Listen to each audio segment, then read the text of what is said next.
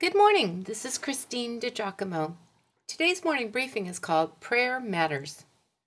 Could I ask you an honest question? I asked, looking around at the faces of my women of passion last week. Responding to their nods, I said, "Why is it so difficult to pray aloud?" Many conversations broke out on both sides of our long luncheon tables. It seems that people are just afraid they won't get it right. Their prayer won't sound right. Well, at least not as good or as right as another's. She practically sounds like a minister when she prays. And I thought, who cares? Who really wants to sound like the minister? I want to sound real. And once again, I reflected on what my Long Beach friend, Tex, an OG, old gangster, said. "Pasta, you gotta keep it real, raw, and relevant."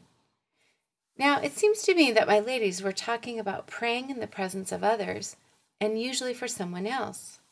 Then, there is the kind of praying we do alone, just one-on-one with God. This is the one I should like to highlight at this moment. Friendship with anyone requires a couple things: desire to know the person, and a way to make that happen. Friendship with God is no different. We must get to know Him, who He is and what He is like. And the best way we can get to know God is by reading what He wrote to us, what He thinks of us, His plan for our lives and for eternity, all of which we can find in the pages of Scripture. And try as you and I might, we will not get to know someone very well unless we spend time with Him. It's no different with God. So, friendship with God requires communication. We call communication with God prayer. A couple days ago, I highlighted the desperate prayer of a trapped office worker in the 9/11 rubble and God's response. Prayer saved her life.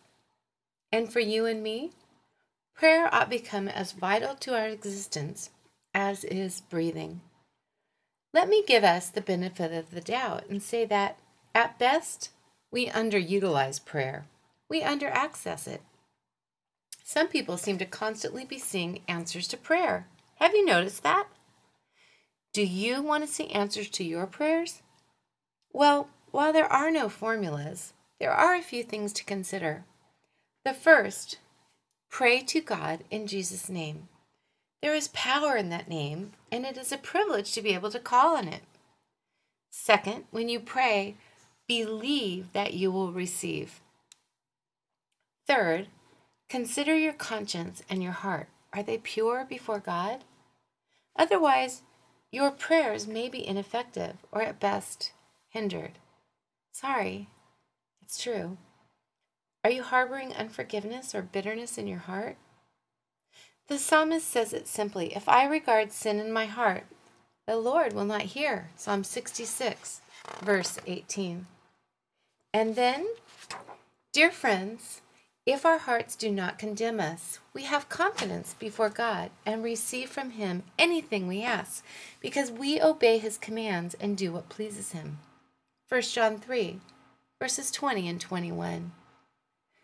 And fourth, finally, we are to pray according to God's will. We can know what is consistent with His will through reading and studying His Word. When God's will is unclear, then we let the Holy Spirit pray on our behalf. Remember, we just read it in Romans 8. The Spirit intercedes for God's people in accordance with the will of God. Romans 8, verse 27. Yeah, prayer matters. As has been said, prayer changes things. And besides that, it changes you and it changes me. So it is well worth pushing past our go, go, go mentality. Must keep going, must keep going.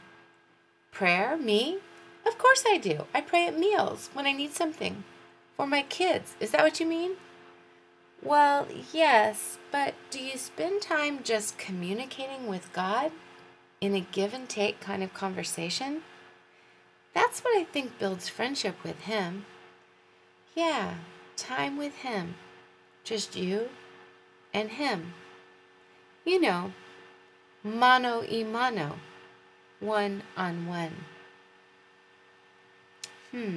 Yes, prayer matters.